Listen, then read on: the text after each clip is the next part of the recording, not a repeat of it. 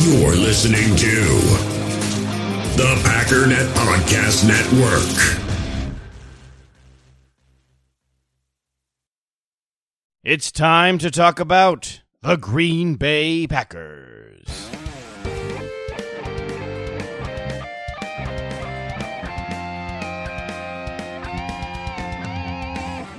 This is your Packers Update, the Daily Cheese, brought to you by Packernet.com. I am your host, JJ Leahy. The Daily Cheese is a collaboration with the Packernet Podcast, produced by the Pack Daddy, Ryan Schlip. You can follow me on Twitter at JJ Leahy to stay up to date on all things Packers or to submit questions. Packers head coach Matt LaFleur, general manager Brian Gutekunst, offensive coordinator Nathaniel Hackett, new special teams coordinator Maurice Drayton, and new defensive coordinator Joe Barry met with the media earlier this week. Now, I listened to the entirety of all of their interviews, and I put together a list of some of the more interesting things that I think you would care about. But first, some housekeeping items.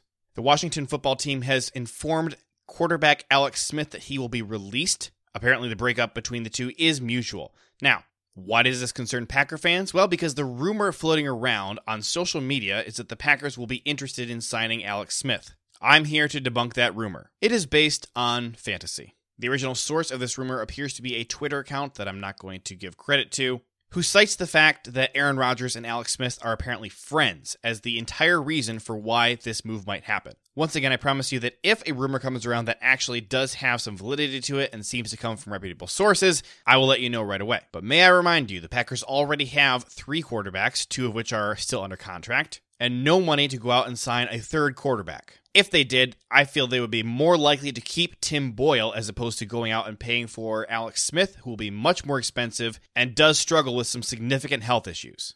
I also got a listener question sent in by Aaron Kate from Northern Michigan. Is there any word about where Jamal Williams might end up? I know Jones has been rumored to be looking at Miami. Haven't heard anything about Jamal. So Jamal Williams is obviously a much smaller name than Aaron Jones, so right now he's not linked to any teams. I do have a bit of news about Jamal. First, that he did fire his agent a couple weeks ago. The same agent that Aaron Jones fired. Lee Steinberg used to represent Ben Roethlisberger, but was fired by him as well. It's also true that Jamal Williams did not receive an in-season offer from the Packers, unlike Aaron Jones. So as of right now, Jamal Williams is not returning to the Packers. However, that is where he would like to play. In mid-February, he joined NFL Now and said, "I'm thinking about free agency, but I'd really love to just be a Packer all my life if I could. They gave me my first shot. I love Green Bay. It's just a great place to be. But, you know, things happen. If things don't happen, then I'm just ready to take my shot into the free agency and show my skills to any team that's willing to take that chance on me. I'm just ready to go, man. I'm just ready to play, have fun, be myself, just bring my spark to any team willing to give me that shot." So according to that quote, it sounds like his priority is going to be whoever gives him the best offer. And perhaps not just financially, but in terms of who can give him a bigger role in the offense as well. So which teams out there need running backs the most? Well, according to the Draft Network, the teams that are projected to have the biggest needs at running back would be the Buffalo Bills, Arizona Cardinals, New York Jets, Miami Dolphins, and Pittsburgh Steelers. Of that list, the Jets have the second most cap space in the league at $77 million, going off the estimated $180 million cap. The Dolphins are pretty far down the list, next at $23 million. Just behind them are the Cardinals at $14. Everybody else on that list is actually upside down.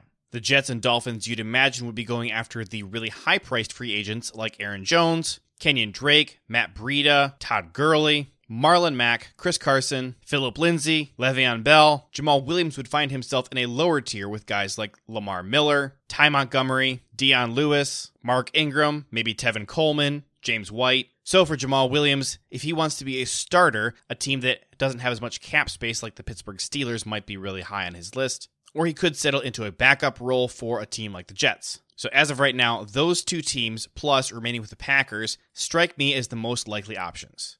So thank you very much for that question. If you have a question you'd like me to answer, please reach out to me via Twitter at JJ Leahy, and I'll do my best to answer it. Now we're going to get into the interviews. We'll start with Matt LaFleur. So why Joe Barry as your new defensive coordinator? I'll tell you what, there's a lot of reasons why. It really was a long process. We interviewed 9 guys, and, you know, first and foremost, what I always look for, and that's a high character person. Then obviously somebody that's a great communicator, the scheme portion. I just thought he checked all the boxes. And like I said, we talked to 9 guys, and there are a lot of great candidates out there. Like I said, it was a tough decision, but was the best one for the Green Bay Packers. Hey, so what are you looking for from your defense, and how much of what, Brandon did with the Rams last year are you looking for Joe to implement here? First and foremost, it is a pretty multiple scheme. It was one of the more difficult schemes to scheme against as we were getting prepared for that game. You've got to be able to adapt to your personnel and put guys in the right positions. His 4 previous years as a defensive coordinator, he was 32nd, 28th in defense. Why was that not a deterrent for you? What did you see on film that made you comfortable with that? Just knowing a little bit about those previous situations. Obviously, I was in Washington prior to his arrival there. So, going through the process, I think as coaches, you're always growing, you're learning. Obviously, that's something that we looked at when going through this process. But I got a chance to work with Joe in LA. I know what type of communicator, I know the energy he brings. He's learned a lot from those previous experiences. I don't think he'd ever hide from those. We are going to get judged on what we do moving forward and not from our past experiences. We understand what's at stake. Hey, Matt, how big of a challenge is this shrinking cap going to be for you? Yeah, it is. It certainly is a challenge. It's a challenge for all of us. I mean, there's going to be tough decisions that need to be made, and it's going to be important that we continue to develop a lot of our younger guys, because there are going to be some voids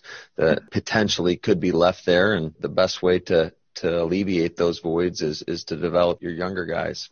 Hey, Matt, are you looking to make any, kind of changes to the actual scheme of the defense? I know like 90% of the defense is sub-package anyway, so I'm hesitant to ask 3-4 versus 4-3, but do you see some of the edge defenders playing with their hand in the ground more, or is it going to be most the same of what we saw last year?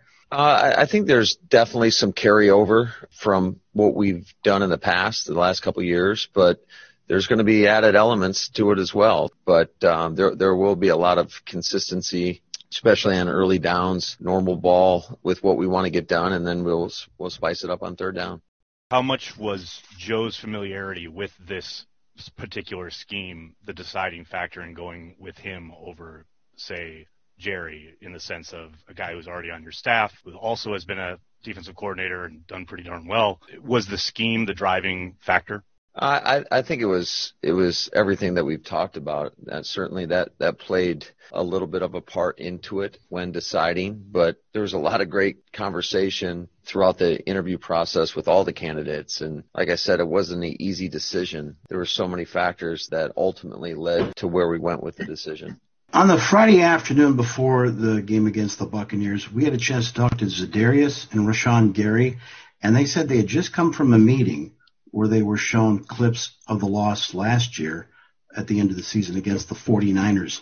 They said they came out of it kind of fired up. How much do you feel that you needed to improve motivation either during the week or in games on your defense?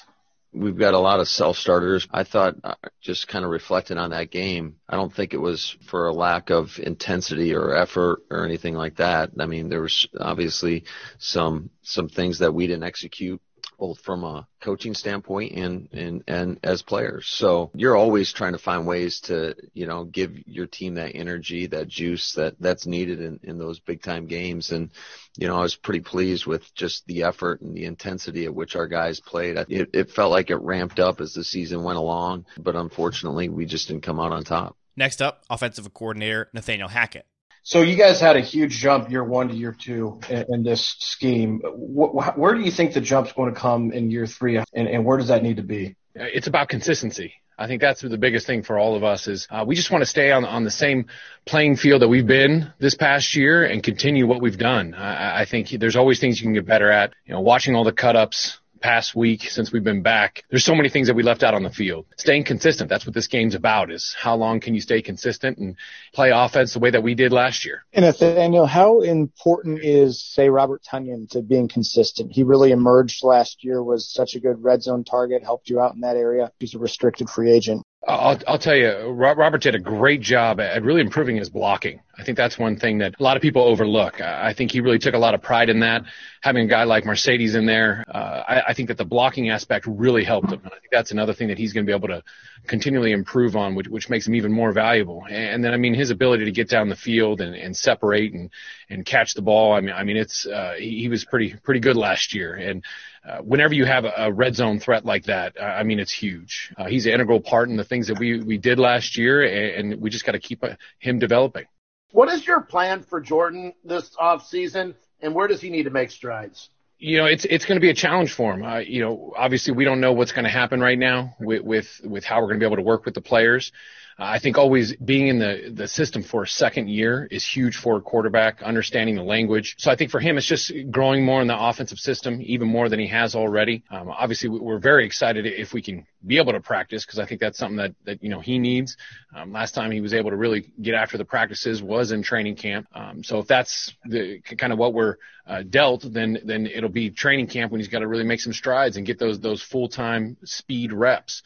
Besides that, it's about studying, and he's got to work on his own, because we don't get to see him, and just continually communicating and learning the system and working all his drill work and trying to better improve himself. Who knows what's going to happen at center? So if a guy like Runyon has to play, what did you think of John last year? He obviously got thrown in there a few times. I think one of the best things about John was it just wasn't too big for him. I think that's something you're always looking for whenever you put a rookie in. We were lucky, you know, AJ, John, a couple guys that we threw in there. It wasn't too big. There wasn't that wide open-eyed look. They were ready to get in there and compete. And I think that's the first thing. That's how you can't coach that. Something that it comes natural to a player. Nathaniel, since the season has ended, have you guys kept in touch with Funchess at all? It seems like he's in shape, but do you expect him to be part of your plans here this offseason? We'll find out. We don't contact the players too much right now because it's the off season. But if he's here, we'll be excited to have him here and see what he can do and move forward from there. All right, that's where we're going to wrap up for today. Tomorrow, I'm going to dive deep into the Joe Barry and Brian Gutekunst interviews, and we'll touch on Maurice Drayton as well. Don't miss tomorrow's episode. If you've been on the fence about the Joe Barry hire, or if you just plain don't like it, I think there's some stuff in here that's going to get you really excited about the future of the Green Bay Packers defense. For more in-depth analysis and a look at Packers strategy, make sure you're subscribed to the Packernet podcast, hosted by the Pack Daddy, Ryan Schlip. Keep up on all the Green Bay Packers news by going to Packernet.com and join the Packernet podcast Facebook group. Don't forget to sign up for the free Packernet newsletter by going to packdraft.com/newsletter, and also tune into No Huddle Radio, where I get together with Gil Martin every Friday morning, and we do a deep dive on a new Packers issue. And during the season, we really get into the nitty-gritty of previewing upcoming Packers opponents so you know what to expect. We're pretty good at it too, and we have a good time. So check that out, No Huddle Radio on Packers Talk. My name is JJ Leahy, and this has been The Daily Cheese, your Green Bay Packers news update.